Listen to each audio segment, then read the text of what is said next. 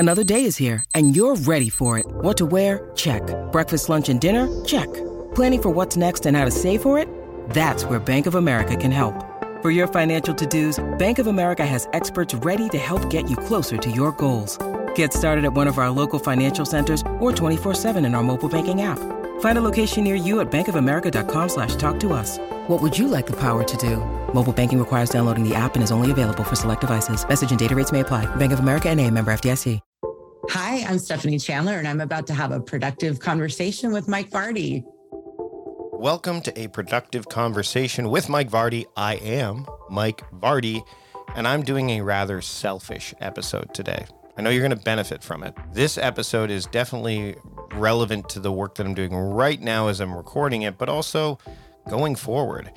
Stephanie Chandler, my guest today, is the author of several books, including the Nonfiction Publishing Plan, and she is the CEO of the Nonfiction Authors Association. It's a vibrant community for writers, and the Nonfiction Writers Conference, which literally happened just a month before we recorded this conversation. It's a live event conducted entirely online since 2010. We talk about the origins of that. We talk about her origin story. We talk about publishing in general, and we talk about maybe something that I should do with the productivity diet when it comes out that I didn't think about. In fact, if you listen, you'll get some insight as to how the launch of the book when it comes out will actually take place. She's a frequent speaker at business events and on the radio. She's been featured in Entrepreneur and Business Week, The Writer, Writer's Digest, and Wired Magazine. We had a great conversation. We talked before, we talked after. Great conversation. I know you'll get a lot out of it. Here is my conversation with Stephanie Chandler. Enjoy. Stephanie, thank you so much for joining me today on a productive conversation in what I would like to say is probably one of the most selfish conversations or episodes I've ever put in the 480, 90 plus episodes. Thanks again for joining me today. Totally my pleasure, Mike. I can't wait to chat about publishing. Yes. So as many of my listeners know, by the time that this airs, and we're recording this in the throes of the Kickstarter campaign right now, I'm basically running a Kickstarter campaign for my next book, and I am a nonfiction book writer. I want to get some history for you first. When I was going through your bio and we we're preparing for this conversation, I'm like, I wonder where Stephanie comes from. Like where, so I'd like for you to share with the listeners, like your journey to this nonfiction kind of arena that you've kind of carved out your own little space for in many ways, not just on your own, but with the organizations that you're part of and you've run. And it's quite a fascinating, like kind of journey, especially, when it comes to where you started and now where you're at. Well, if you really want the story, Mike. So back in 2003, I quit my soul-sucking corporate job in Silicon Valley, and I opened a brick and mortar bookstore here in Sacramento, California, and thought I was going to write novels in the back office. And it turned out I was a terrible novelist, which quite frankly was devastating because I had spent my entire life wanting to write, and I didn't know how else I could be a writer, right? And meanwhile, my Silicon Valley friends are literally like caravanning up to Sacramento, which is about 2 hours away, and saying, I can't believe you left that job. You left a 6-figure job. You're selling $4 paperbacks. Like, are you crazy? I want to leave my job. And I thought, you know what? I'm going to help them. And my first book was a business startup guide about how to leave your corporate job and start a business. And I couldn't get an agent, right? So I went to a writer's conference. I was like the only business book writer out of 350 people. I had an agent call me afterward and he said, I love what you're doing. Nobody knows who you are. You need to go build a platform. I need you speaking to thousands of people every year. And I was like, I just left the grind. I really don't want to do that. But I started a website. And back then it was called Business Info Guide. And I started writing articles because we didn't really have blogging in 2004. Right. And so I was very tedious to create an article. You basically have to create a new web page. It wasn't on WordPress. So I noticed every time I created new articles, my traffic was going up, and I started building an email list. And anyway, a year later, I had the idea to write a book called From Entrepreneur to Infopreneur, Make Money with Books, eBooks, and Information Products. It was the first book like it. And I was able to get a book deal with Wiley. And then I signed with an agent. We sold a couple more books. And then I got turned off by traditional publishing, which we can get into. But I was out speaking at writers' conferences, and I was like, why aren't they talking to us nonfiction writers? Right? It was almost exclusively fiction, maybe a little children's book, maybe an occasional memoir, but like, where's my tribe of nonfiction writers? Yeah. So in 2010, I got the idea to host my first nonfiction writers conference completely online for 3 days live using teleseminar. I was going to say, what were you using? Because in 2010, I was at like Book Expo at Javits Center. And to your point, there was very few nonfiction. Almost all of it was fiction. I came home with a bunch of sample books. And I think I had one, and my wife got like a dozen of them because she loves reading fiction. So yeah, there was definitely this. Wouldn't even say a divide. It was definitely a slant towards fiction. And you're right, children's authors. There's a lot of that there. But so you were using teleseminar back before. Now you've got services like Hey Summit and Zoom and all that stuff. And this is being ahead of the curve for sure. It was definitely ahead of the curve, and I honestly had no idea if people would show up, but they did. And then each year they'd say, how do we keep in touch when this is over? And I was like, well, I think we need to create a community, right? So I launched the Nonfiction Authors Association in 2013. So this is our 10-year anniversary, 13 years of the conference. And it has just been an amazing ride. There was a need for this community. And so listening to my audience, I realized we need resources for nonfiction writers, and it's so much fun. But I sold that stupid bookstore, by the way, 3 years after. Because Ryan Holiday went the other way. He started writing books and then bought a bookstore, and now has it as kind of like his home base. And where no one can see this right now, but I'm looking, and I've got like are you in the back of that bookstore still? So I still love books, but I hated running a bookstore. Not fun. Don't recommend it. So let's get into first off, let's dive into the Nonfiction Authors Association, because when I was looking through that, I mean, you're right. There's not a lot of resources for writers that work exclusively in nonfiction, and a lot of people. I have a friend, Mike Schmitz, who's him and I both love reading nonfiction, and we have colleagues of ours who are saying, you should read more fiction. And I try. I will. Audiobooks for me is probably the best form of fiction that I can read because the author is telling me the story. But even then, memoirs tend to float my boat a little bit more than that. So you started this community, and you've got the conference that literally, as we're recording this, happened a month ago, I think. When you started to put it together, especially because community is all the rage right now, what were some of the things that you did when building that community that worked, that somebody now, when they were starting a community, would benefit from knowing, right? That they could say, hey, I want to expedite the building of a community that's not that for a group that's being underserved. What were some of the things that you did that seemed to click?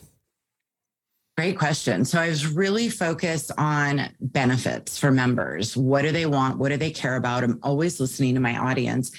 And honestly, Mike, I have a rule for myself. If somebody asks me a question that I haven't already answered with a piece of content, it goes on a list and becomes a piece of content. So the very first thing was to load up this site with the behind the membership wall with content, templates, checklists, reports, recordings.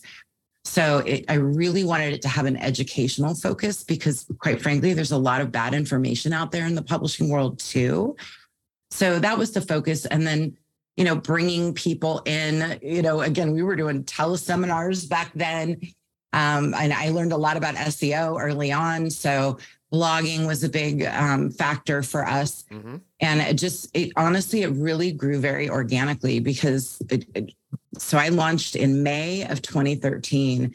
In October of 2013, my husband died unexpectedly, totally imploded my life. And I spent a year recovering from that. And meanwhile, I had one assistant who was basically keeping things rolling while I was pretty much checked out. But what happened, Mike, is the community grew anyway. Wow. Like it grew in spite of the fact that I was barely there. And I realized there's a need for this. So when I was able to kind of pull myself together and get back, it just has exploded from there. And every year we grow more and more. And it's just so much fun. If you don't mind, I'd like to circle back to that moment where things kind of went obviously sideways for you. Mm-hmm. As a writer, did you write about that? Where did you find it cathartic? Did you journal? I know a lot of people will do that to get through those moments of pain, struggle. Was that something that helped you along the way? Because I literally, as we're recording this, just wrote an email to my subscribers about the last time that something happened and to think back about it. And there's quite a bunch of responses that were like, I'm thinking back to that stuff. And it's more of a reminder that maybe we were talking just before we went on the air, like my daughter wants to have a party here and it will be the last party. She's in the other room too. It will be the last party that we have in this house. But that's something that, and that's not to say that that's a struggle or a challenge or anything, but do you find that working through that stuff, writing has helped you? Oh my gosh, so much. And honestly, at some point I'd like to focus more on the writing to heal aspect because no question, I journaled like crazy. I've got written manuscripts about it. I lost my husband to suicide. I'm very open about that. Very tragic. He was a great man. He struggled for many years. And I really think it's also helpful in the mental health awareness space to write, to get your feelings out. It helps you process them. So yeah, I'm a huge advocate of journaling and writing for that healing process. Speaking of overwhelm, I would imagine that the community, and I'm literally, as I was going through, I'm like, I need to be part of this community because there's a lot of overwhelm. When you feel like you're on an island, I'm literally on an island, by the way. I live in Victoria, Canada, which is on Vancouver Island, but you feel like there's a lot going on. And I want to start with this particular angle before I go into the blogging versus book writing thing, because it's a very different thing, but not just in terms of the writing, but the feedback that you get, not external, but internal. So the overwhelm that writers face, especially nonfiction writers, there's so much advice out there. There's so much, like you said, competing information, some of which is, closer to spot on than others. What are some of the things that you've found as you've been, navigating the community and building it, that you were, let's say, one piece of information that you keep hearing again and again, and you need to dispel the myth of like, hey, dial that back. This is not necessarily the case. Here's something that you might want to try or consider as an alternative, or here's really what's going on. Well, what comes to mind in regards to writing is those write your book in a weekend programs. I just don't think that's a good idea. And, but I also think you can chunk down that process of writing. It does sound like this monumental task. I hear this all the time. But my response to that is, let's say you want to write a 50,000 word manuscript, and 1,000 words is 3 typed pages. If you wrote 3 pages a day for 50 days, you'd have a first manuscript. So it really, if you look at it from those terms, it's not as difficult as it sounds. And it gives you time to process it rather than trying to write a 15,000 word manuscript in a weekend and call it a book. That's just not a book. It's the same thing, I guess, as AI writing now, right? There's a lot more generative AI tools. People are like, I'm going to write a bunch of books. I'm like, is that really writing? I don't think that the process of writing a book in a weekend or a week, it's almost like I want to have written as quick. It's the quantitative productivity battle, right? Like I want to check that off as quickly as possible, as opposed to, and then I can say I wrote a book, as opposed to the process of it, which I know and isn't. It can be prolonged, and it should be, I think, prolonged to a degree, right? Absolutely. James Clear comes to mind, right? Atomic Habits, fabulous book. He spent years writing that book. He did not write it in a weekend or a week or even a month. He spent years. And I think people forget that's a huge part of what makes a book successful, is that it's a great read, that you want to go tell 3 friends about it. And that book, I did that. I still sing its praises. I love that book. And now it's sold 10 million copies because other people are saying, I love this book. You must read it. Yeah. So that is why you should really focus on the quality of your writing and work with editors and professionals that help make it a better book to read. Managing passwords can be a real headache, right? Think about it. Every website requires a new password. Each one needs to be unique, secure, and somehow memorable. But there's a better way. Welcome to the world of 1Password, where your entire company can generate strong, unique passwords, store them securely, and access them across any device without ever needing a reset. Imagine never having to click Forgot Password again.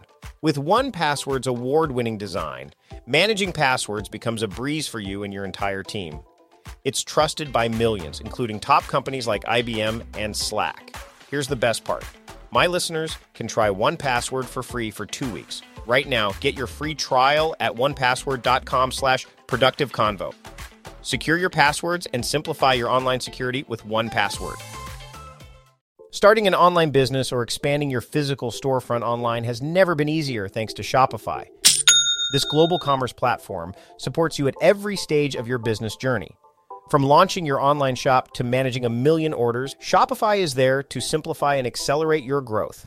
It's not just about selling products, as Shopify helps you manage every aspect of your business with their all-in-one e-commerce platform and in-person POS system. But that's not all. Shopify helps you convert visitors into customers with the best converting checkout process on the internet, which performs up to 36% better than other platforms.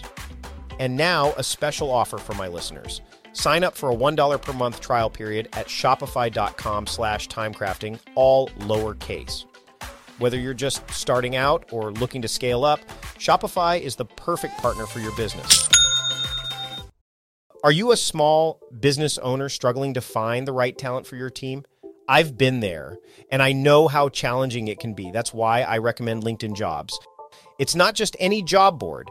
It's a community where you can find professionals who are the perfect fit for your business, many of whom aren't checking other job sites. In fact, 70% of LinkedIn users aren't visiting other leading job sites, making LinkedIn your best bet for finding top talent. With LinkedIn Jobs, you can post your job and reach qualified candidates quickly. 86% of small businesses find a qualified candidate within 24 hours. And now, you can post your job for free at linkedin.com/conversation. That's right, for free. Don't miss out on finding top talent. Post your job for free at linkedin.com/conversation today. Terms and conditions apply. This leads me to a question I didn't think I'd ask you, but the idea, and this came up, we were talking before we hit record, of I was at a conference and a bunch of authors, both some that were self-published and also traditionally published, but also we in this space, and nonfiction authors are particularly notorious for this, although fiction are too. So I want to qualify that, is just churning out a book a year or a book every. And by the way, I could see Stephanie shaking her head while she's doing this.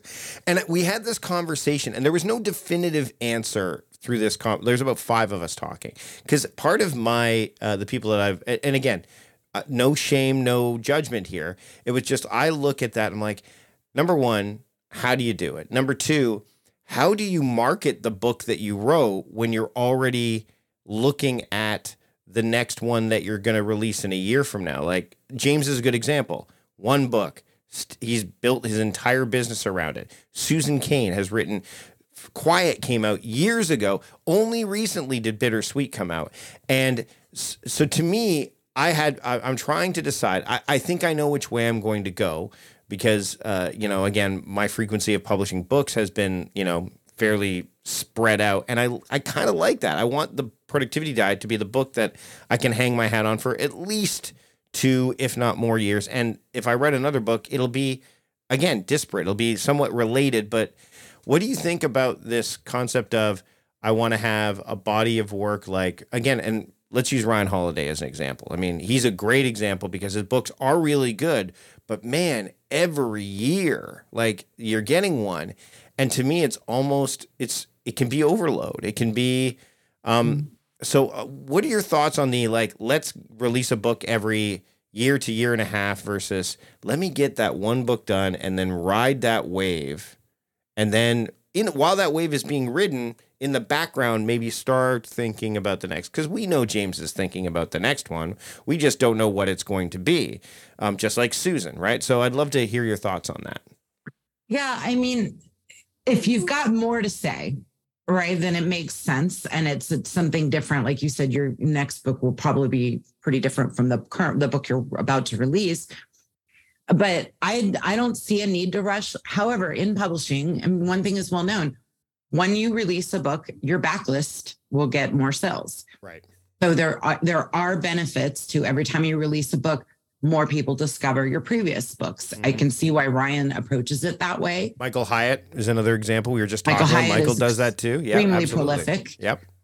So, I guess it depends on you. If you can write really good books and you can churn them out, I mean, more power to you. I can't do that quickly and feel comfortable. I want to love a book before I put it out in the world. Well, and I also think as I was having that conversation and even percolating on it since getting back is just because you don't write the book, there are other ways to get that content out there. Video, blogging, email newsletters, to test your stuff, to see if it's resonating, asking. I mean, people, it's funny, writers before, like back when you were starting out, they didn't have as direct access to their audience as they do now. There was always that middle person, which we will definitely talk about traditional publishing, because there was definitely, that's one of the things. There was the writer and then the publisher, and, reaching the audience, you couldn't do that nearly as directly unless you went on book tours and all that stuff. And even then, so to me, it's almost like proof of concept writing along the way, exploration, the process of, and that to me is being a writer, as opposed to, I got to get a book out and I got to write a book in a week. I got to write a book or I think there's that exploration because, and one thing someone asked me, and I've said this to even my family, they're like, when are you going to retire? I'm like, I'm a writer. I don't retire. I don't retire till I expire. Like I don't I may slow down. I may change the type of writing I will do, but it's one of those things that's intrinsically linked to me, which makes it both amazing and also can be a source of anguish and anxiety at times too. So can we dive into the other, especially when it comes to marketing, because that's something that you have a real degree of expertise in, is the things that authors can do, especially if someone's listening right now, like me. What can they do to take the book that they've written, or maybe a book that they've written has been kind of out in the world for a while? Yeah, and languishing. Yeah. What can they do to kind of bring more readers to it? So the very first thing I always tell authors is to get super clear about your target audience, ideally before you write the book, right? And I'm a big believer in niching down. I don't think that any book appeals to everyone at all. That's just not possible. So I think that's a critical ingredient that a lot of writers miss. Now, you're super clear on your audience. You've been doing your podcast for years, and that's going to help you tremendously. But that is step one. Know your audience and know what their pain points are. What are their challenges and interests, and how does your book solve their problems or make their life better in some way? That is so essential, and that becomes part of the messaging of the book as well. And then from there, planning your launch, number one is, I call it your tribe of influence. Who do you know that can help you get the word out about your book? And I actually make this an exercise. So when I'm getting ready to release a new book, part of my marketing plan is to literally spend an afternoon thinking about, who do I know? Who should I send a review copy to? I will go through my emails. I will look through my past podcast interviews, right? And because you forget. Yeah. You forget. Yep, absolutely. It's funny. I just literally showed you one page that I have to follow up with as the campaign gets coming to a close, of reaching out to them. But not only that, what's interesting about the crowd is I've got this launch happening right now for the book that's been written, and now we're finishing it up. But when the book comes out, I get a whole nother launch cycle. So there's a strategic element to it too, where I'm like, if I don't want to burn out that favor, for lack of a better term, but I also know that there's certain people that I want them to be holding the book in their hands when they promote it, as opposed to, here's the campaign. I'm going to get 2 launch cycles, possibly 3, again, knowing my audience, because if the book comes out in November, that's great. But then January, when everyone's thinking about late December or January, how do I be more productive? New Year's, oh my goodness. I'm like, hey, guess what? This is the time. Summer is a terrible time for me to be promoting a book about productivity, because nobody's thinking about being productive in the summer, right? Or very few. And if that's so, then they'll pick it up anyway. But the people that like January, critical mass. November, I want to finish the year strong, critical mass. And then, so I'm going to get those cycles. And I think we get those cycles regularly too. So would that be something that like, hey, this book's been in my back catalog for a while. It's time to think about it again. Is that a way you can resurface them as well as thinking about the seasons? Yeah. So summer in general is not a good time to launch a nonfiction book because like you said, we're not focused. Our kids are home. We're doing other things. So not a good time. My two favorite times to launch books are January, February, and fall. So like August, September. Mm-hmm. When you get into November, Mike, I start to worry a little bit. Let me tell you why. Sure. Because by the time it's January, the book has a copyright date that's a year old. So it's the appearance that the book was out in 2023. It sounds like the book's a year old. That's a good point. So I often talk nonfiction authors into pushing their book launches into January. And you have a book that would do really well in January because people are so focused. And what you could do, Mike, is put that book on pre-sale in November. That's a great idea because the Kickstarter backers are getting it in November. Put it on pre-sale in November with the January release. Yes. Brilliant. See this selfish / selfless conversation. There you go, everybody. You're getting anyone who's listening right now. It's a nice little tease that if you back the campaign, good on you. You're going to get the book before anybody else. But if not, that's when so there you go. See, this is great stuff. Let's shift gears to talk about traditional publishing because I want to make sure that we hit this. You and I before we chatted. Before we hit record, talked about the model. There's several different models, right? There's just straight self-publishing, there's hybrid, and then there's traditional publishing. I know that there are people who solely self-publish at this point. I know people that love to have the hybrid model. It becomes a bit of pay to play in those spaces where you're giving money up, which is some of the stuff that, I'm doing to a degree with the productivity diet. And then there's the traditional route. Now, the traditional route, I know people that are still doing it. And by the way, there's pros and cons for sure. And whether I wouldn't say that there's an enormous amount of frustration, but I would say that there are elements that I'll speak to that I think all of them work to a degree, right? I don't want to, I don't want to bite the hand that feeds authors, and especially if I'm working on one that's traditionally published, because I think there are benefits. But I'd love to hear from you some of the pros and cons of self-publishing, and then let's lean into the same conversation about traditional. Even sneak in maybe the hybrid stuff, I think, is where people get confused too. So can we get into some of that as we get closer to the end of our conversation? Yeah, let's dig in. So I think I'm going to flip that around. So let's talk about pros and cons of traditional first. Sure.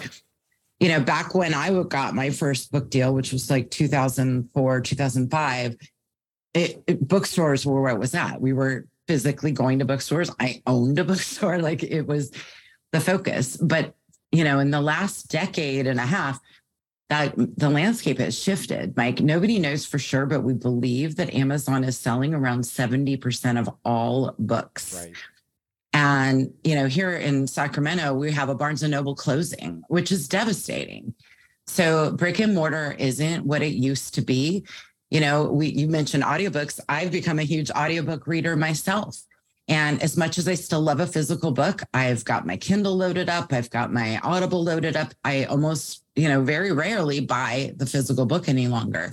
So the bookstore placement doesn't have the same appeal unless you have a really, broad topic that people would pick up in a bookstore. Right. But the fact is, we're in a bookstore. We see a book we want. We're getting on our phones and buying Amazon. When we talk about airport placement, because that comes up a lot, especially with a nonfiction book, it's not everything that everyone thinks it is either. And it's also all paid. You don't just get chosen. Yes. And it's big money. Right. Big money. And we look at it so it's funny. I was just traveling and I saw a book there, and I guarantee you I'm not the only one that does this. I'll take a photo of the book so that way I remember to buy it on Amazon, on Kindle. And by the way, let's be clear, Audible, Kindle, Amazon, they're all Amazon. Every one of them. And it's honestly, that's like, I have a huge love-hate relationship with Amazon, but that's another story. The other thing I want to bring up, you mentioned Barnes & Noble. We have a store, chain up here called Indigo. It used to be called Chapters. And they've done pretty well. Canadians shop differently. I think the audiences in the UK shop differently too. So audience matters. But I remember reading a story, maybe I'll put a link in the show notes, about how Barnes & Noble is trying to reinvent in the markets that it's still there.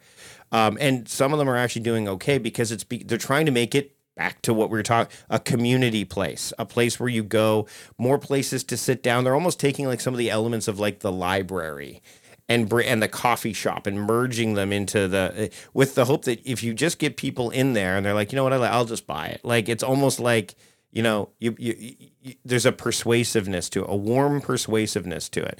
And I know it's not Barnes & Noble. The problem, I think, with a lot of Barnes & Noble stores where they were placed near like those big mega, like Costco's and the big mega power centers, those aren't warm and inviting locations to go to. But you know, the one that's downtown that you could walk by, absolutely. The ones that are in maybe more traditional shopping malls, maybe, especially if you've got like a coffee shop right in the location. So I think they're trying, but yeah, it's you're I mean, you know it. I mean, traditional bookstores are they've been struggling for a long time. Like, frankly, the music industry felt the same. I mean, HMV were around for a long time. Where are they now? Right? The only thing we're seeing now is a return to vinyl. Which is unreal to me. I actually just got a vinyl record in the mail yesterday, which I love. I mean, there's a nostalgic element to it. And so I think people still like to hold paper, but if they can get it from Amazon, that's where people are typically going. So that's one. Keep going. All right. So traditional publishing, the bookstore placement doesn't have the power it used to. Certainly there is that credibility of being able to say, I've got a book with one of the big 5 publishers or whatever that is. There's no denying that. And as a writer myself, I really had this goal. I wanted to be traditionally published. And I think a lot of writers feel that way. And if that's the case, that's great, you know, but the flip side, and the reason I left traditional publishing, you have a lack of control over your content. They can change your title. They will pay you $1 a book. And even if you do get a book advance, and those have come way down. So let's say you get a 5 or 10 grand as an advance, you will not see another dime until you earn that back $1 at a time. You have to earn out your advance through book sales.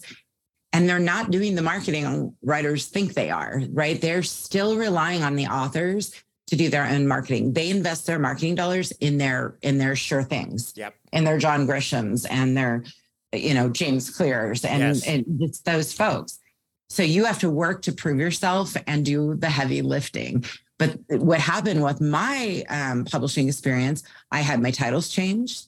I had covers I didn't like. And the last straw for me was when the publisher called and said, we want you to remove a chapter from the book. We don't care which one. We need to cut costs.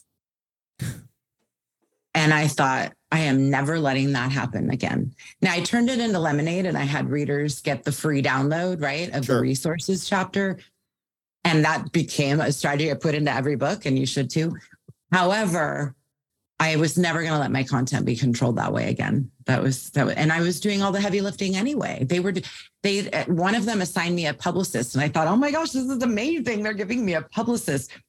She landed me 2 podcast interviews, 2. Yeah. And I mean, we know when we work with people that are independently published or even aren't, they're hustling to get, they're hiring agencies. I mean, my inbox gets a lot of emails from publicists, and it's more public relations firms. And I know that a lot of them are being paid by the authors themselves. Absolutely. And it's, you know, publicity is expensive and you'll never earn it back in book sales. I mean, we could go down a whole rabbit hole on that. It's also interesting. And I mean, I'll say it right here, right now, that sometimes you'll get a publicist that sends you an email and they're like, did you even listen to my podcast?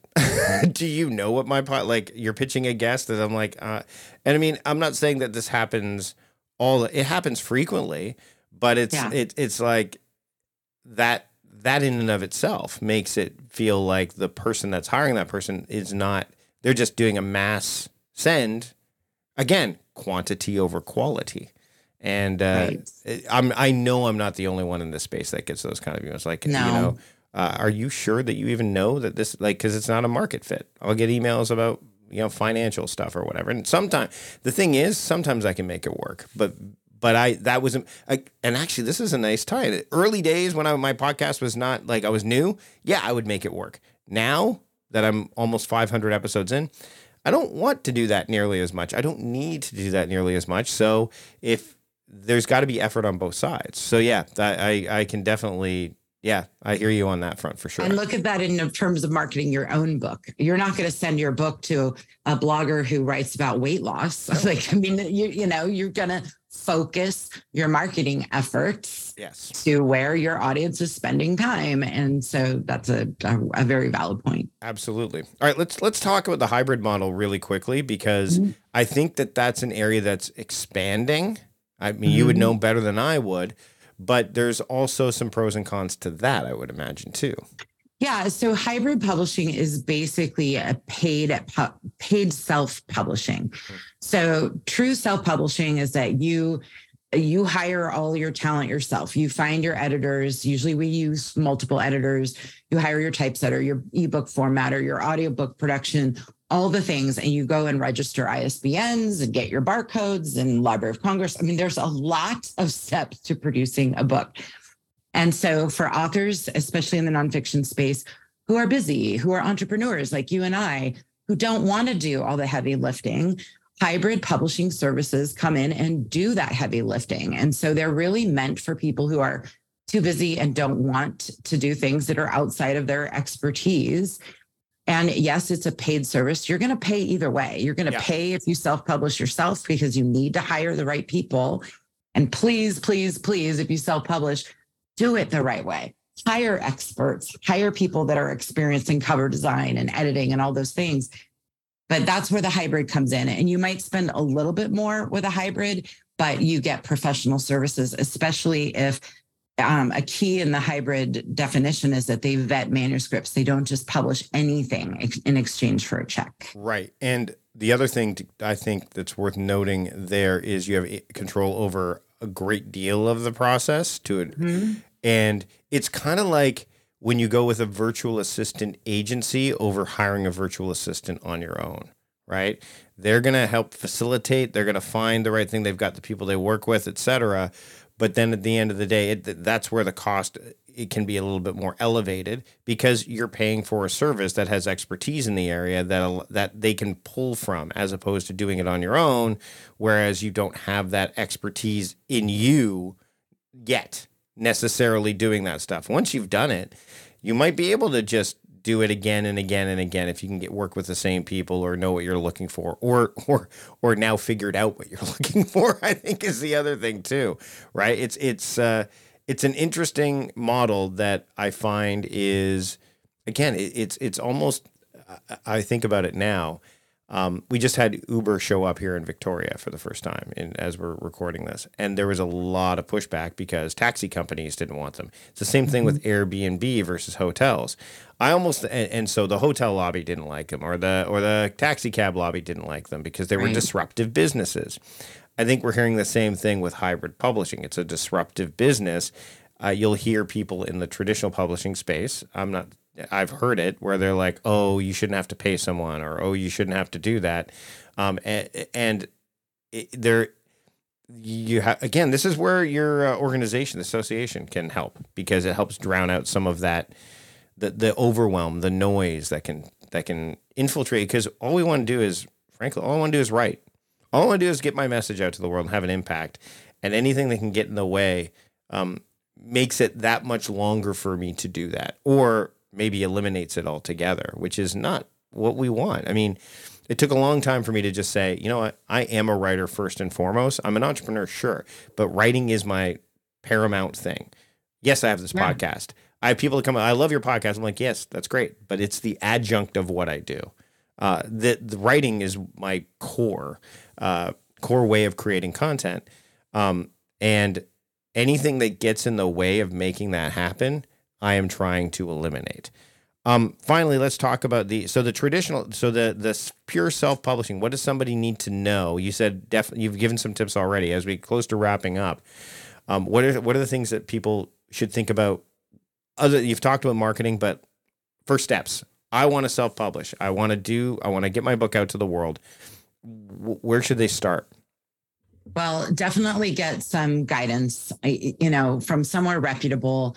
So here's the thing. I am not a big fan of cut all the corners and do it as cheaply as possible. Now, if that's all your budget can afford, I get that. But I mean, you can go to KDP and upload your book and get it out in the world. It's not the ideal way, especially for those of us who are professionals and your book represents you and your business. So it really is a matter of finding the right talent. I see this all the time. Oh, I know someone who's a graphic designer. Oh, my grandson is, learning graphic design at school. I'm going to have him design my cover. And then I see the cover and it looks nothing like a professional book cover, because you really want your book to look like it was produced by a big traditional publishing house. So you want to get some guidance. That is where we come in, at Nonfiction Authors Association, is to help people avoid mistakes. And I wanted to jump back on one thing, sure, Mike, on the hybrid. Yep. Things to look out for, yes. Right? Because there is a lot of bad actors out there. Yep. So things to look out for. Do you get to set your own retail price? Are you going to earn more on your book than the hybrid publisher? You should earn more on your book than your publisher should earn. Mm-hmm. That's huge. Do not lock in on a long-term contract. Some of them are looking for authors to lock in for 1 or 2 years. So if you self-publish and Random House calls and they want to acquire the rights to your book, you're stuck. You can't take your book back. So look for those long-term contracts. Do not sign them. And please, please, please, when you're investigating any publishing service, Google the publishing name with the word scam, with the word reviews, with, those things to make sure, because I will tell you, there are some that look very reputable and they are not. Right. And there's some that are embroiled in lawsuits that don't pay their authors in a timely manner. So please be careful delving into that space. And there's also one that we thought was going to be around for a long time that I almost went with, and they are no longer accepting at this point. Okay. And so this happens too. And I see this a lot. So there's also maybe a book editor, a book coach, and they're like, well, authors are always asking me how to publish. I just started my own imprint. Right. And then they don't really understand the publishing industry. Mm-hmm. And maybe in a year they think, oh, this is too much work, I'm going to shut it down. I see this all the time. So just important things to look out for when you're hiring a hybrid. Stephanie, this has been a great conversation. It's incredibly helpful to me. I know a lot of people listening right now, it's the same. Where can people keep up with you, the association, and all things Stephanie Chandler? Well, thank you. Yeah, nonfictionauthorsassociation.com is the hub. We recently launched nonfictionbookclub.com. So we're promoting our members over on that site as well. We just had our conference, so that won't be for another year. But I'm very active with our social media. We have a big presence on Facebook. Twitter shut us down, Mike. They shut us down. We evaporated, lost all our followers overnight for no reason. Wow. So that was a huge disappointment last year. But maybe Elon doesn't like some of the stuff. Apparently, Elon is not a fan. Yeah. I don't know what to say. It's mutual, to be honest. But yeah. So anyways, we'll have all the links in the show notes. Stephanie, thanks so much for having a productive conversation with me today. Totally my pleasure. Thanks, Mike. Big thanks to Stephanie for joining me today. You can find all of the relevant links and takeaways either in the podcast app you're using right now, which you should use to subscribe to the podcast. That way you don't miss a single episode of what's to come, and can find things through the archives very easily as well. But I digress. Let's get back to where you can find the show notes. It's at productivityist.com/podcast 488. And again, if you want to support the show, subscribing is one way to do so. Another way is to check out the sponsors that you heard on today's shows and take advantage of the offers that they're providing. All you need to do is to check out the page at productivityist.com/podcast sponsors. Make that happen, and that way they know that I sent you. That's it for this episode. I want to thank you so much for being part of it. I want to thank Stephanie for joining me. And until next time, I'm Mike Vardy, the host of A Productive Conversation, reminding you to stop doing productive and start being productive. See you later.